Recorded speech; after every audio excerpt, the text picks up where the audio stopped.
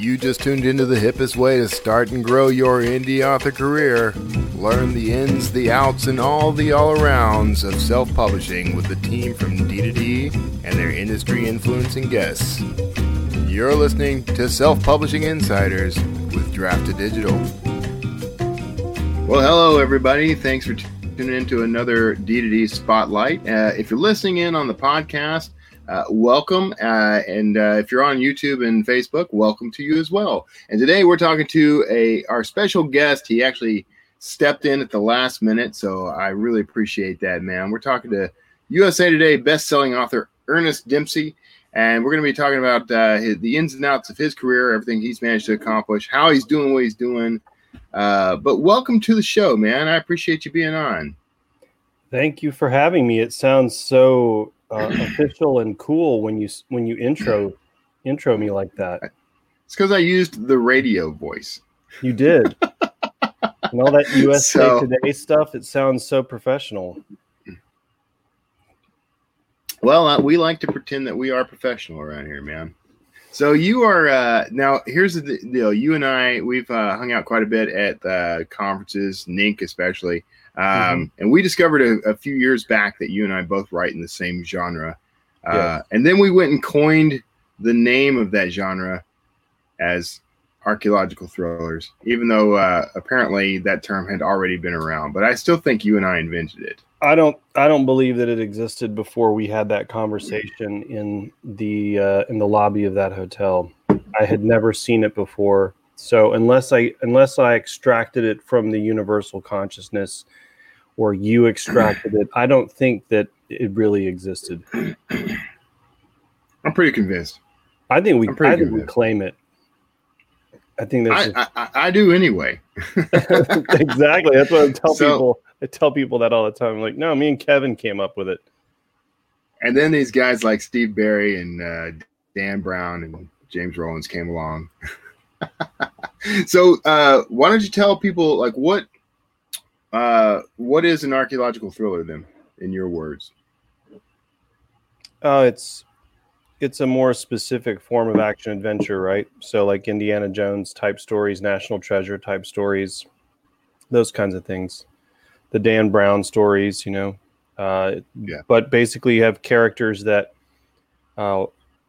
they either discover something ancient like an artifact or a relic that has a clue embedded in it, and or another character discovers it, and it leads to this great mystery and this chase, usually against someone else, a villain who's after the same thing.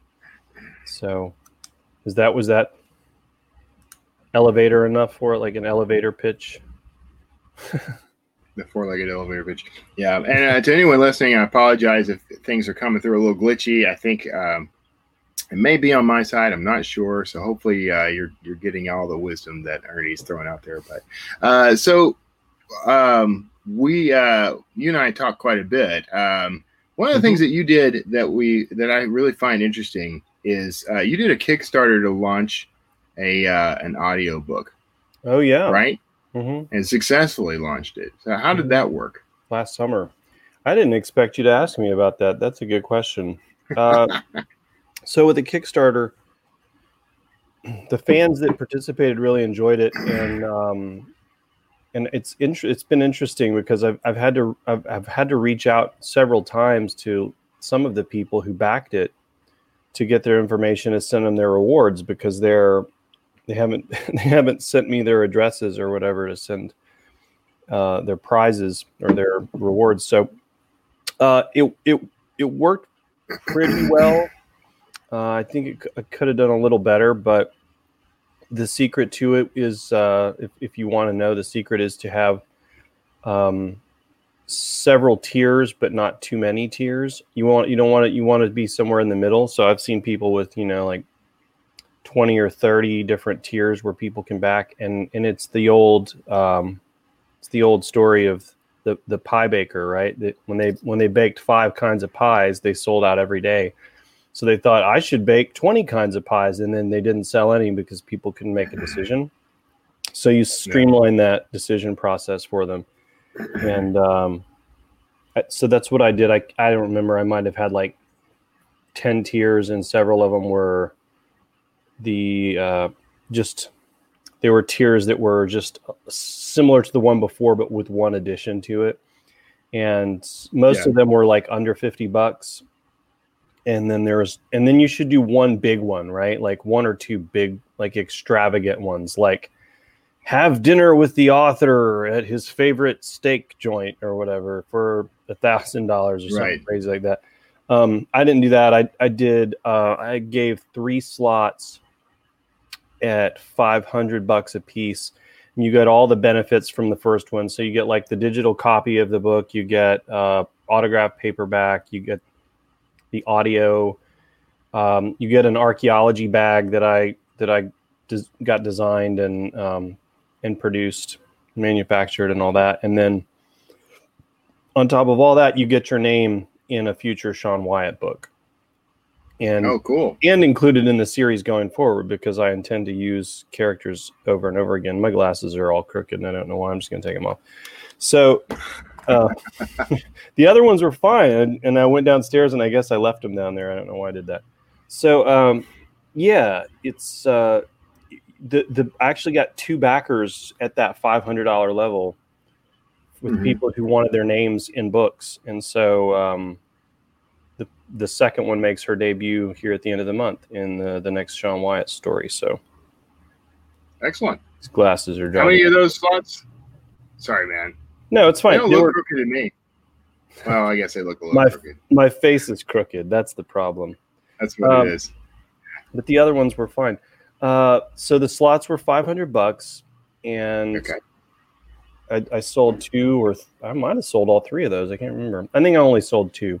So my goal was like 2,000, and I ended up hitting that goal. You want to make sure that you set a goal that you think you can hit, because if you set it for like 10 or 20 grand, and it's all or nothing. So if you don't hit it, then you don't get any of that.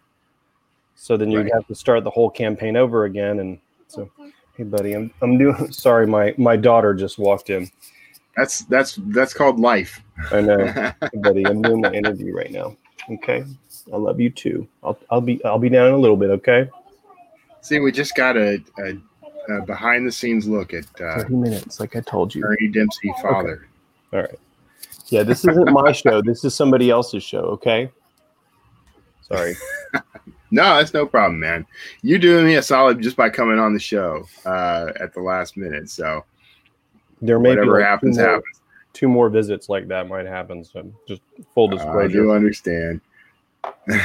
So it's fine when it's my show. It's like, oh yeah, and everybody. But when it's somebody, that's what it is. Let's talk a little about your show though, because you're doing something. You and I have talked about this as well.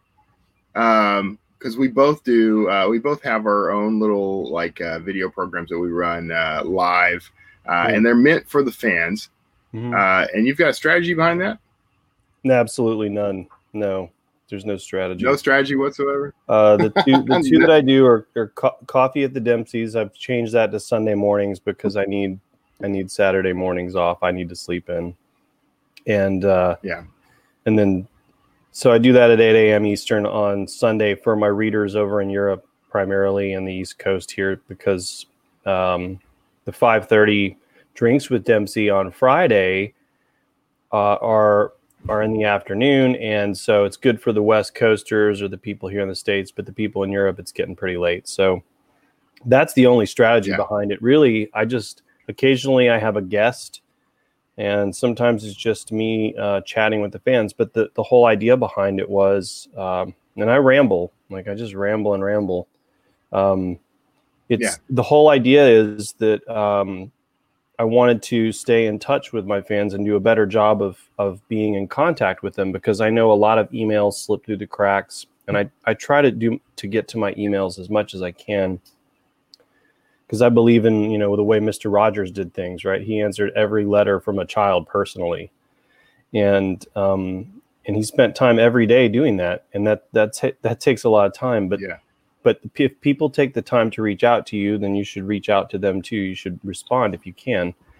But I can't always work that into my day. And I know some emails slip through the cracks. So doing Facebook Live shows just being there for, it's not even usually more than like 20 readers or sometimes 30 readers that hop on, but it's important.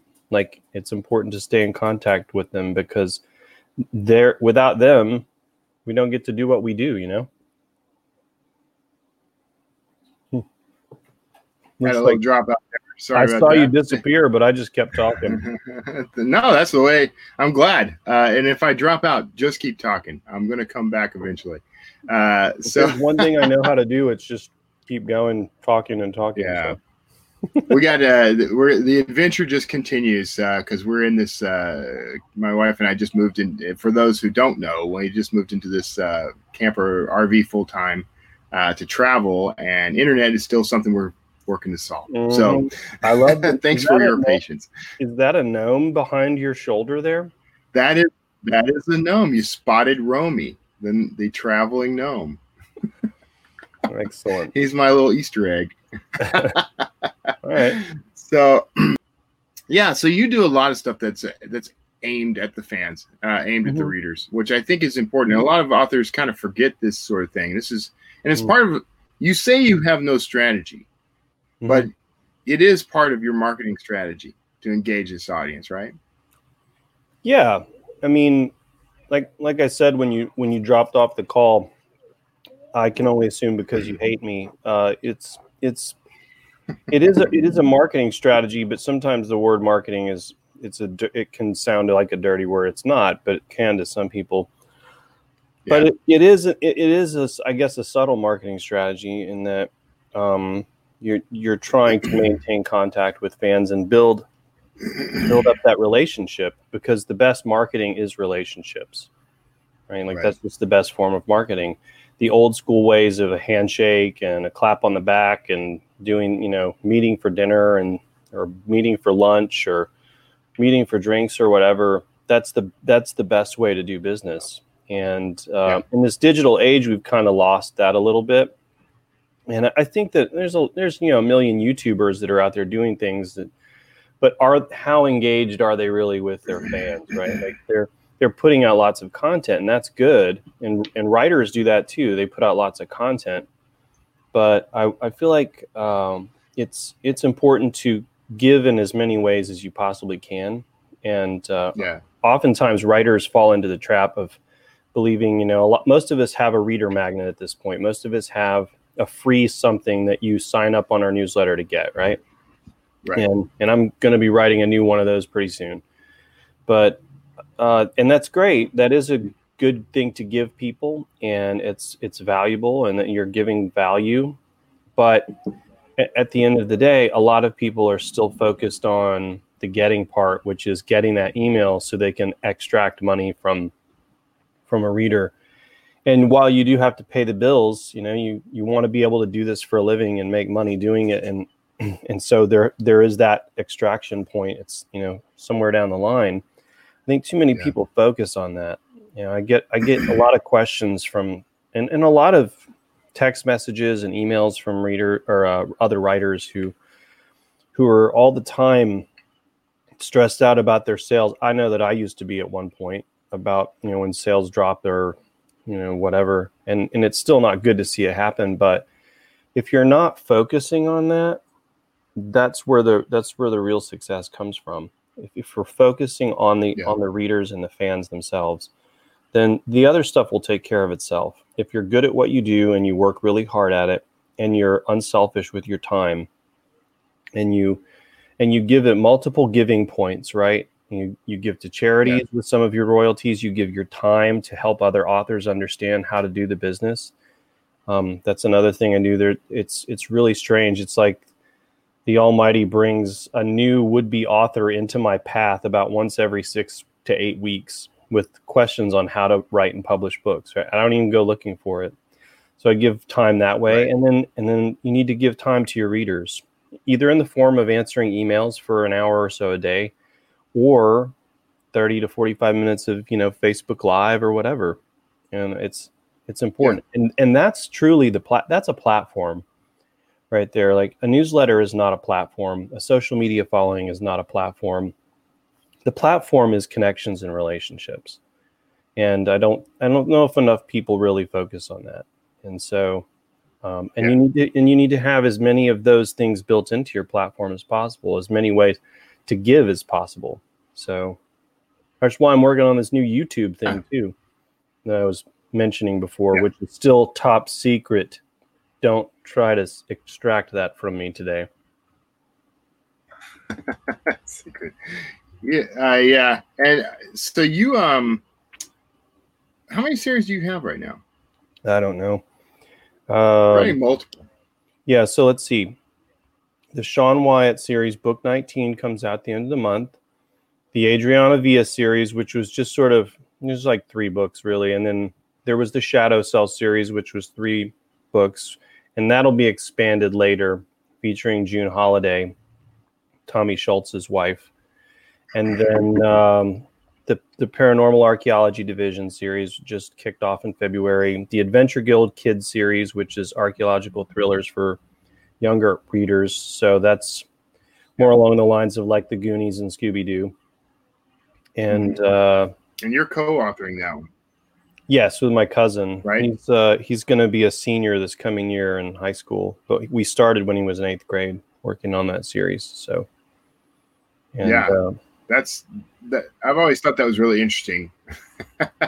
Being a co-author is tough enough, but being a co-author with a brand new author who is also so young, I mean, that's got to be pretty challenging.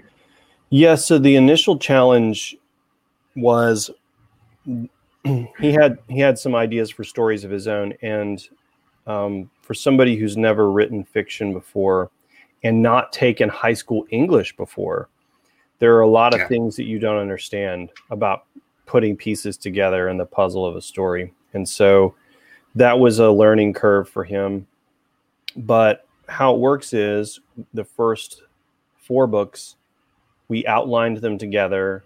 We brainstormed them together, outlined them together. We put together all the different characters. We discussed all the places that the story would go and all that stuff. And then so I could show him the front end of how to construct it. Then I write the rough draft, and then he goes through and does the second draft. And it's he makes a few changes, but essentially what I really want him to pay attention to is how it's done and how it's written, and really keep him reading, because nothing teaches you how to write a great story like reading a good story. So so it's that's helped him. And so actually now on Adventure Guild 5, he's working on the outline by himself. I don't even know. All we did was we discussed the topic and, some locations, which we brainstormed months ago.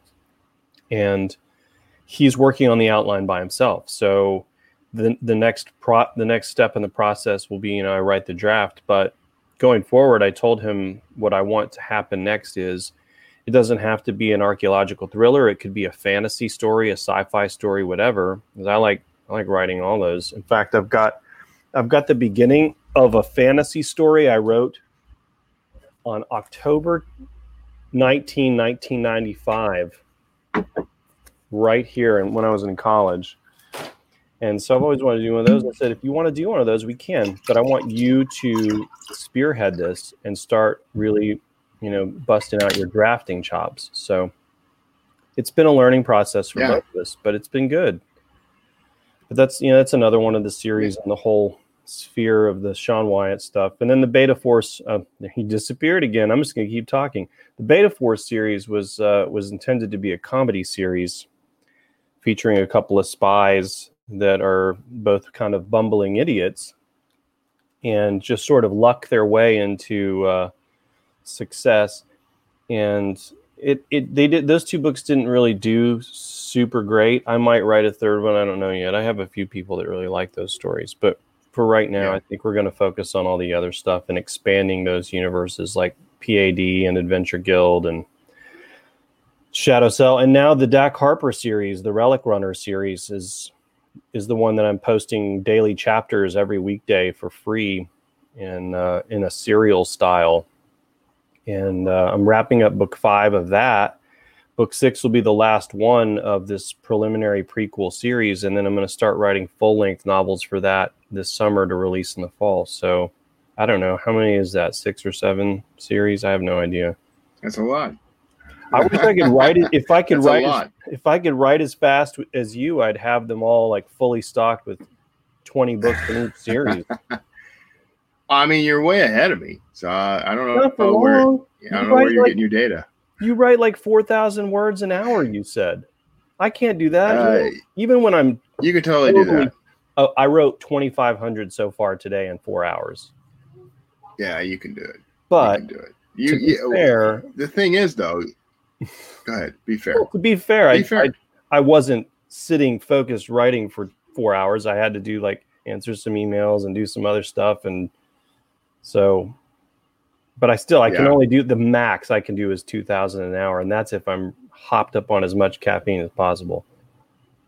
And that's the key is the caffeine intake. But so I don't know how you do it though, man. How do you balance so many different series? Like what? And a 5-year-old? Yeah, and a 5-year-old. Like, what's sort of just your process for getting everything done? What do you mean? They're just stories. I mean, do you mean like organizing it all, like keeping everything? Well, yeah. Like, how are you handling your writing time and balancing your schedule? And you've got 6 different series at a minimum, so that's a lot to keep track of. I'd think. Are you a pantser or are you an outliner? Planner. I typically outline in thirds. So and it's funny, I heard that James Rollins does the same thing. And when he was interviewing with our friends James Blatch and John Dyer last summer at Thriller Fest, he said he does something similar. I was like, yes, finally somebody else that does validation. Yeah. You know what? It's everybody. You got to do with what you're comfortable. You got to do what you're comfortable with. But I typically do in thirds, or I may go through and do, I don't know, like 20 chapters and just write up one line like this happens here, this happens here, this happens here. Just one sentence, not even a full sentence, right? But typically I don't expand those one-line chapter notations very much. I only expand them in thirds. So around the time I'm getting toward the end of the first act, I start expanding the chapters in the second act and getting just a little more detail, and not even every single one, just 2 or 3 here and there to guide me, and then I'll pants, like 3 or 4 chapters within that scene, right? Because I know I kind of know where it's going. As far as keeping it all together, it would sound like I'd need to be really organized. I'm actually not very organized at all. And I should have a Bible for all of the characters and everything. I know that my editor in Las Vegas he's been compiling a Bible behind the scenes for me, but I've never seen it. He told me he was doing it, but it can get a little confusing at times, but it's not too hard on that end. And as far as the doing all those different series, when to release them and all that. So a few years ago, I was trying to release a new Sean Wyatt book about every 90 days. And that's great for a while.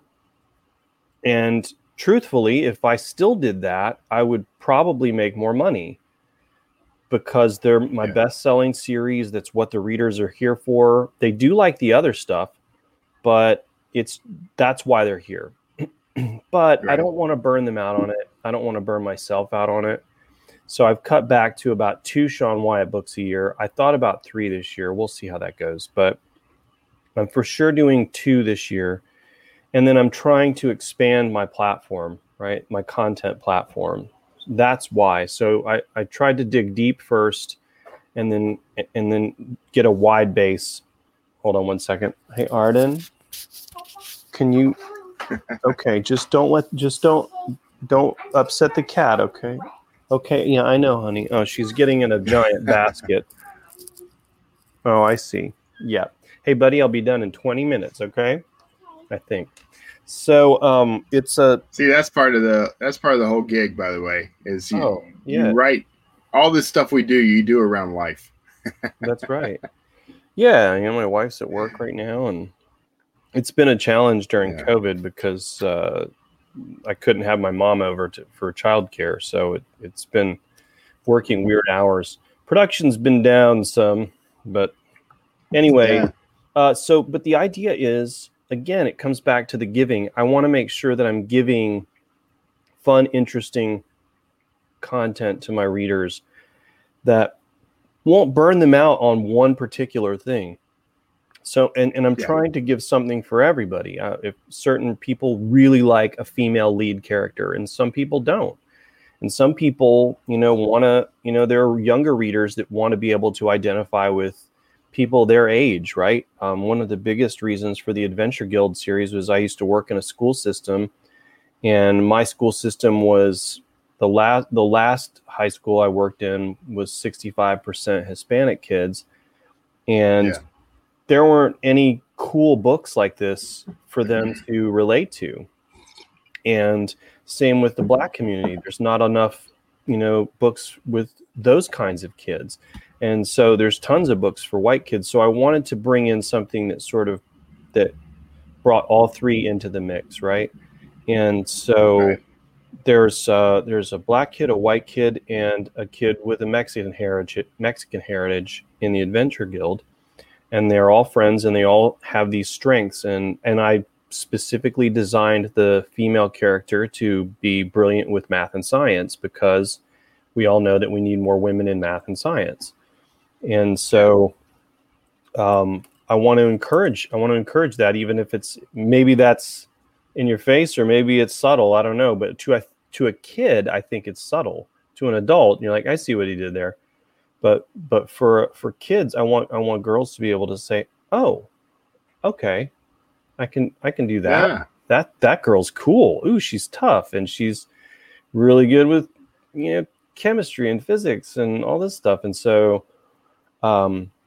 but that's why I wanted to give a wide base, and also you need, when you're thinking about when you think about like your universe, right? Most people just think about their book or their characters, but you need to think about it as a universe. I know we're running up close to the question time, so I'm trying to keep an eye on that. But I'm watching. Don't you worry. But I'll get the ruler on the back of the hand. But I love what the Avengers did. I absolutely love what Marvel did with the Avengers, and Disney and all them, and how they created they took all those characters from the comics, and it was already there, and they made all these great movies about them and TV shows about them, and then they all brought them in together, right?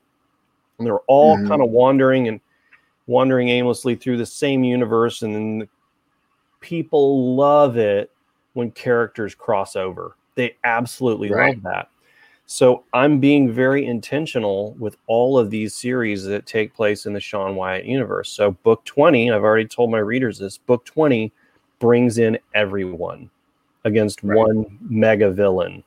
And even the kids are involved from the Adventure Guild, because they're in that universe. And so... Oh, okay. Yeah, so and when Sean Wyatt dies in story 20, somebody's got to take up Oh no. Spoilers. But yeah, so that's that's why I've got so many different things there. Yeah. And it's fun that way, and it keeps them from burning out and me from burning out. And it gives me I think you're doing a good job.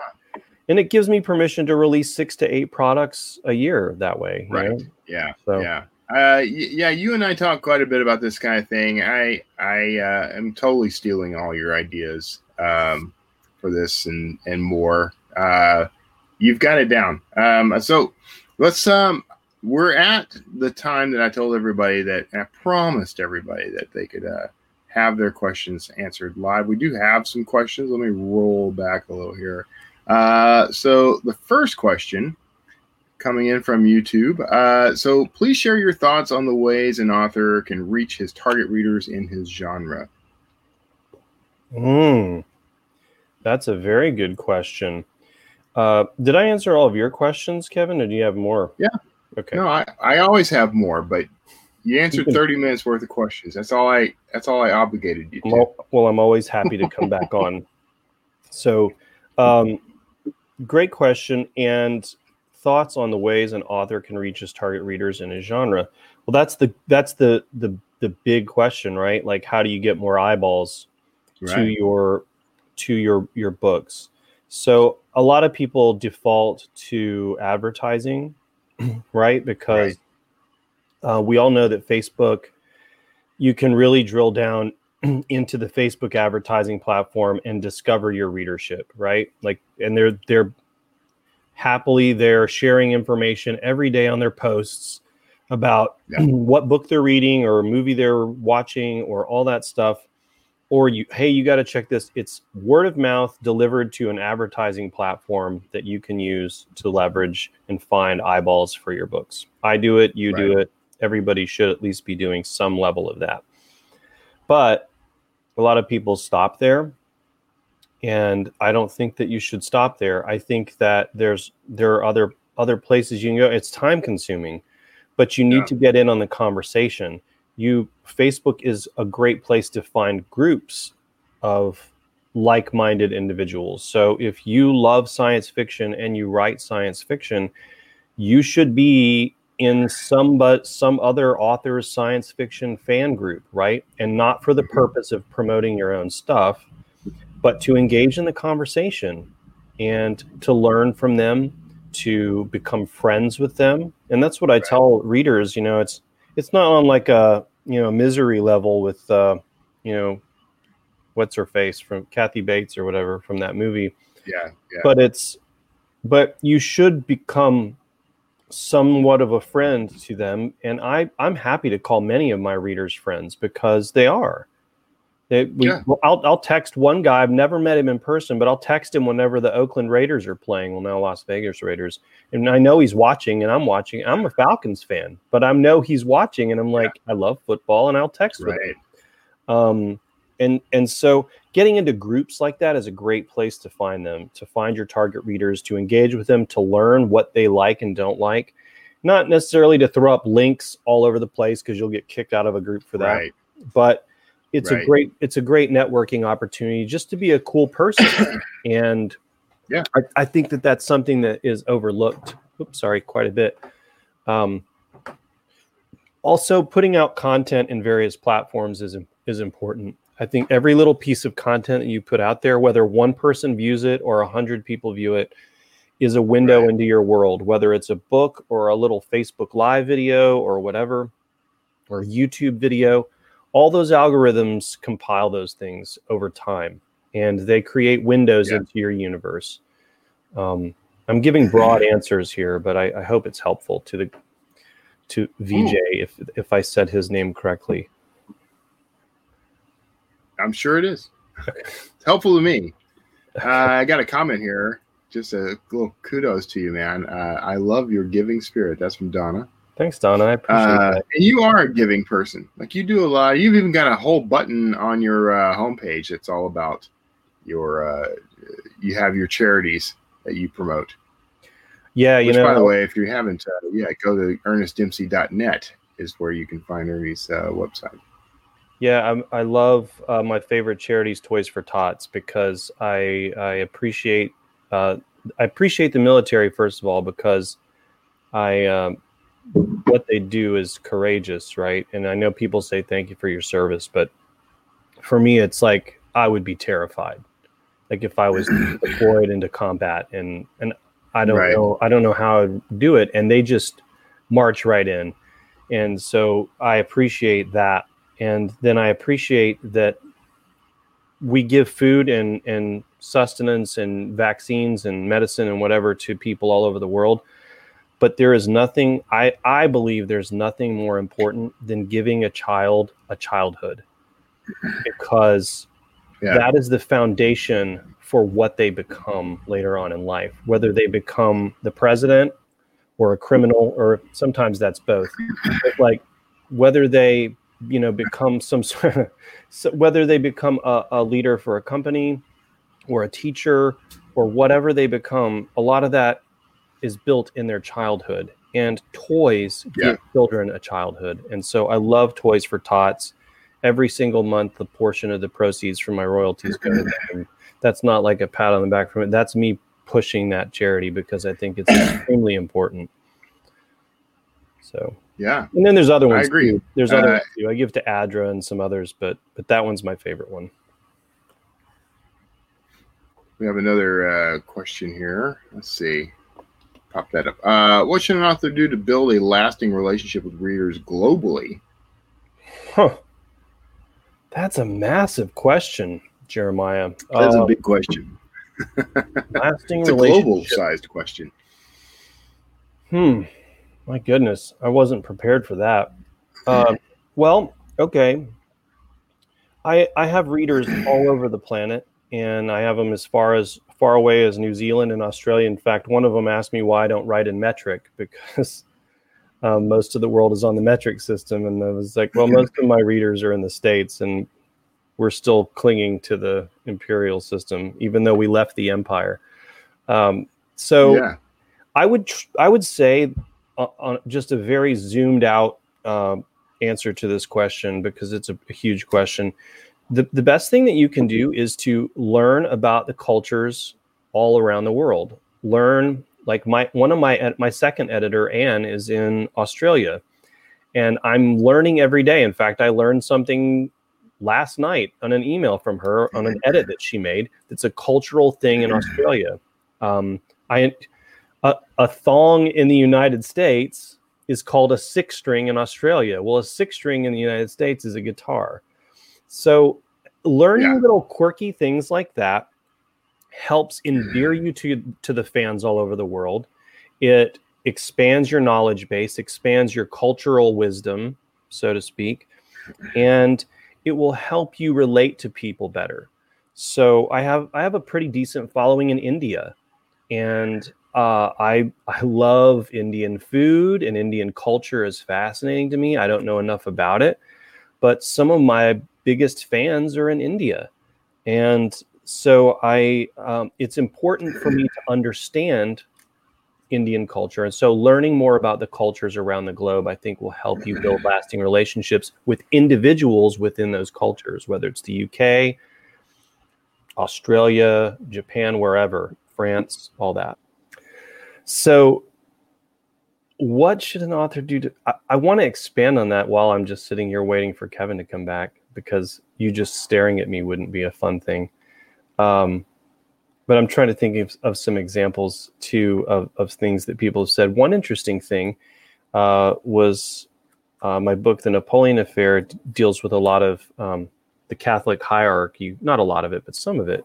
And there are little nuances that you need to understand about those things. Like, a member of the Swiss Guard would call a Catholic cardinal Your Eminence, right? And I was just having a discussion with a reader about this today. But they would call a bishop Your Excellency. Those little things are important, and they will be important to a Catholic reader of your books. And there are millions of Catholics all over the world. So understanding those little cultural things, and that's just one tiny example, but maybe that helps you, Jeremiah, to a little better understand what I was talking about. And there's Kevin. He's back with his gnome. Did I get back? Okay. Yeah, sorry. I apologize. I can talk all day. I know you can. You're a pro, and I really appreciate it. I'm lucky that you're the guy that's on right now, actually. So here's a question from YouTube. Can you explain outlining by thirds? Do you not know the ending when you outline that way? Half pants? Half pants, wouldn't that be shorts? I'm not going to say it would be shorts, because then it gets confusing. I'm going to switch to my shorts here in a minute. So I can explain that. It's pretty simple. So I do know the ending. Usually that's one of the first things I write down. And that's one of those 1 or 2 line things where I write it, what happens at the end. That is very fluid. Usually I will change how it ends. Like the book, The Second Sign, that's coming out in 4 weeks. I knew how it what happened sort of to the characters at the end, but I hadn't fully decided on how it happened. So do they, die in a fire? Do they get shot? Do they fall out of an airplane? I hadn't decided on those things, but I write down like sort of a general idea of how something happens to the heroes and the villains. So outlining in thirds, I wish I could screen share. I actually can, but I don't know if I can do that. I don't know if I can hit that button, if it'll work or not. So how I do it is I use Scrivener to write, but you could use Evernote if you want to, contain your outline. I do a little bit of brainstorming in Evernote. And what I do is in Scrivener, you can, it's backwards on the screen. In Scrivener, you have a little column on the side where you have folders and chapters within those folders. And so what I do is I've got chapter 1, 2, 3, 4. Let's say it's a 30 chapter book. And the first 10 chapters, I will click on that number 1, that first chapter. It'll expand, and there's a little thing down in the, bottom right corner, little box that pops up, and I will make notes about what happens in that chapter, just like a sentence or two. It's almost like story beats. Then I'll go to the second chapter, do the same thing, third, fourth, so on. Now, usually what ends up happening is that's not enough, because I'll write a 2,500 word chapter and leave a cliffhanger there for another chapter, and then I'll fill that in. But it doesn't matter. I don't have to outline every chapter. Just so long as I have that roadmap for the first 10 chapters or the next 10 chapters of where I'm going, right? So when you're driving a car, right, your destination, which to answer your question, Alyssa, is you know where you're going. The ending is there. But you're not staring at the blinking dot on your GPS. If you're driving from Atlanta to Seattle, you're not staring at Seattle. You're looking at the next 200 miles of your trip, and you're counting down, between here and Nashville to St. Louis and all that. So that's kind of what I mean. Does that make sense? I hope that makes sense to you. It makes sense to me. I'm happy to take screenshots of some things that I'm working on. I don't think we need to get that elaborate. No, because some of these projects are top secret and not in our genre. So, oh yeah, okay. Erotica then. No. No, just kidding. Okay, well, let's see. Let me pop back over, make sure I'm not missing any important questions. Here's one I think is actually interesting. But Donna asks, do you spend much time reading?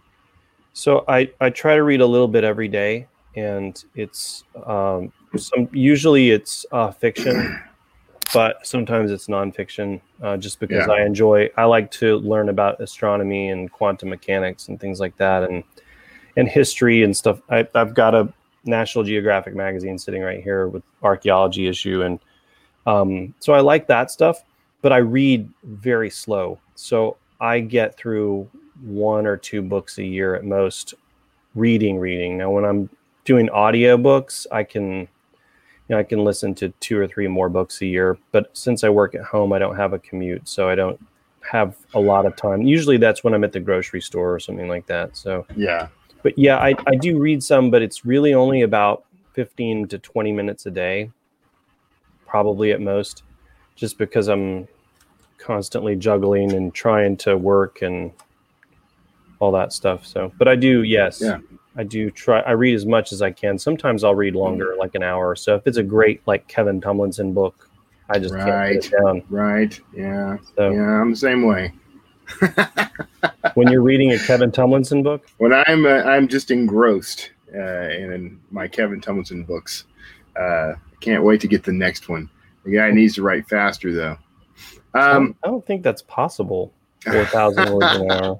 You and I are on par, I think, writing speed wise. I think you're just pulling everybody's leg. No. All right. Well, we're at the end. This was a rough one. I have to apologize to you, Ernie, and to the never audience. Apologize to me. Did we get everybody's questions that we needed to answer? Yeah, I think we got everybody's questions right now, so I think we're good. And of course, people who have further questions, you can feel free to drop them in the comments here or on YouTube. I actually switched internet services there at the end. I wish I'd done it a lot sooner. Seems like this one's more stable. So that said, everybody, thank you for tuning in. Make sure you go pop on over to ErnestDempsey.net. Did I spell your name right, Ernest? Yep, there's no A in no A. In my There's no A. Okay. Can I share a funny, quick little moment? My Real dad, quick, my whole life, my dad spelled it this way because his dad spelled it this way. And it's on my birth certificate this way. He looked at his birth certificate last year and realized there's an A in his. He's 78. So is he going to start using it? No. That's and by the way, if any of you have any questions, you can find me on Facebook at facebook.com/ErnestDempsey and message me there. And I'm way faster responding on Facebook than I am via email, because then I can just pick up my phone. And I'm the same way. I'm the same way.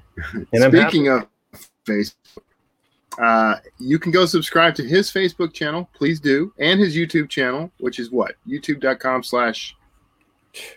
I don't know. Their links are all weird. Sometimes you get the custom one and sometimes you don't. We'll figure it out. But look, search Ernest Dempsey. But you can definitely subscribe to us at youtube.com/draftdigital and facebook.com/draftdigital. Make sure you're subscribing, liking, hitting little bells to get notifications, all the rules that apply. And be sure that you bookmark d2dlive.com because you'll get countdowns to more episodes like this one. If you're listening to the podcast, that's where you can start finding these things live on YouTube and Facebook. So pop on over there. Ernest Dempsey, sir, you're a trooper, man. Not only did you come in and save us at the last minute, you endured through the gauntlet of bad internet. Oh, 2 thumbs up. It's all good. Right. I had a blast. Yeah. We'll do a cleaner, better one down the road. Get you back on. You better. This is ridiculous. I cannot believe. Do you know who I am? Do you have any idea who I am? You know who you're talking to. All right. Well, thanks everybody for your patience as well, and make sure you tune in to the next DDD Spotlight. It's going to be happening tomorrow at noon. And if you're listening, of course, it may not be happening tomorrow at noon for you, but go check them out anyway. And we will see you all next time. Take care. That's it for this week's Self-Publishing Insiders with Draft to Digital. Be sure to subscribe to us wherever you listen to podcasts and share the show with your will-be author friends. And start, build, and grow your own self-publishing career right now at drafttodigital.com.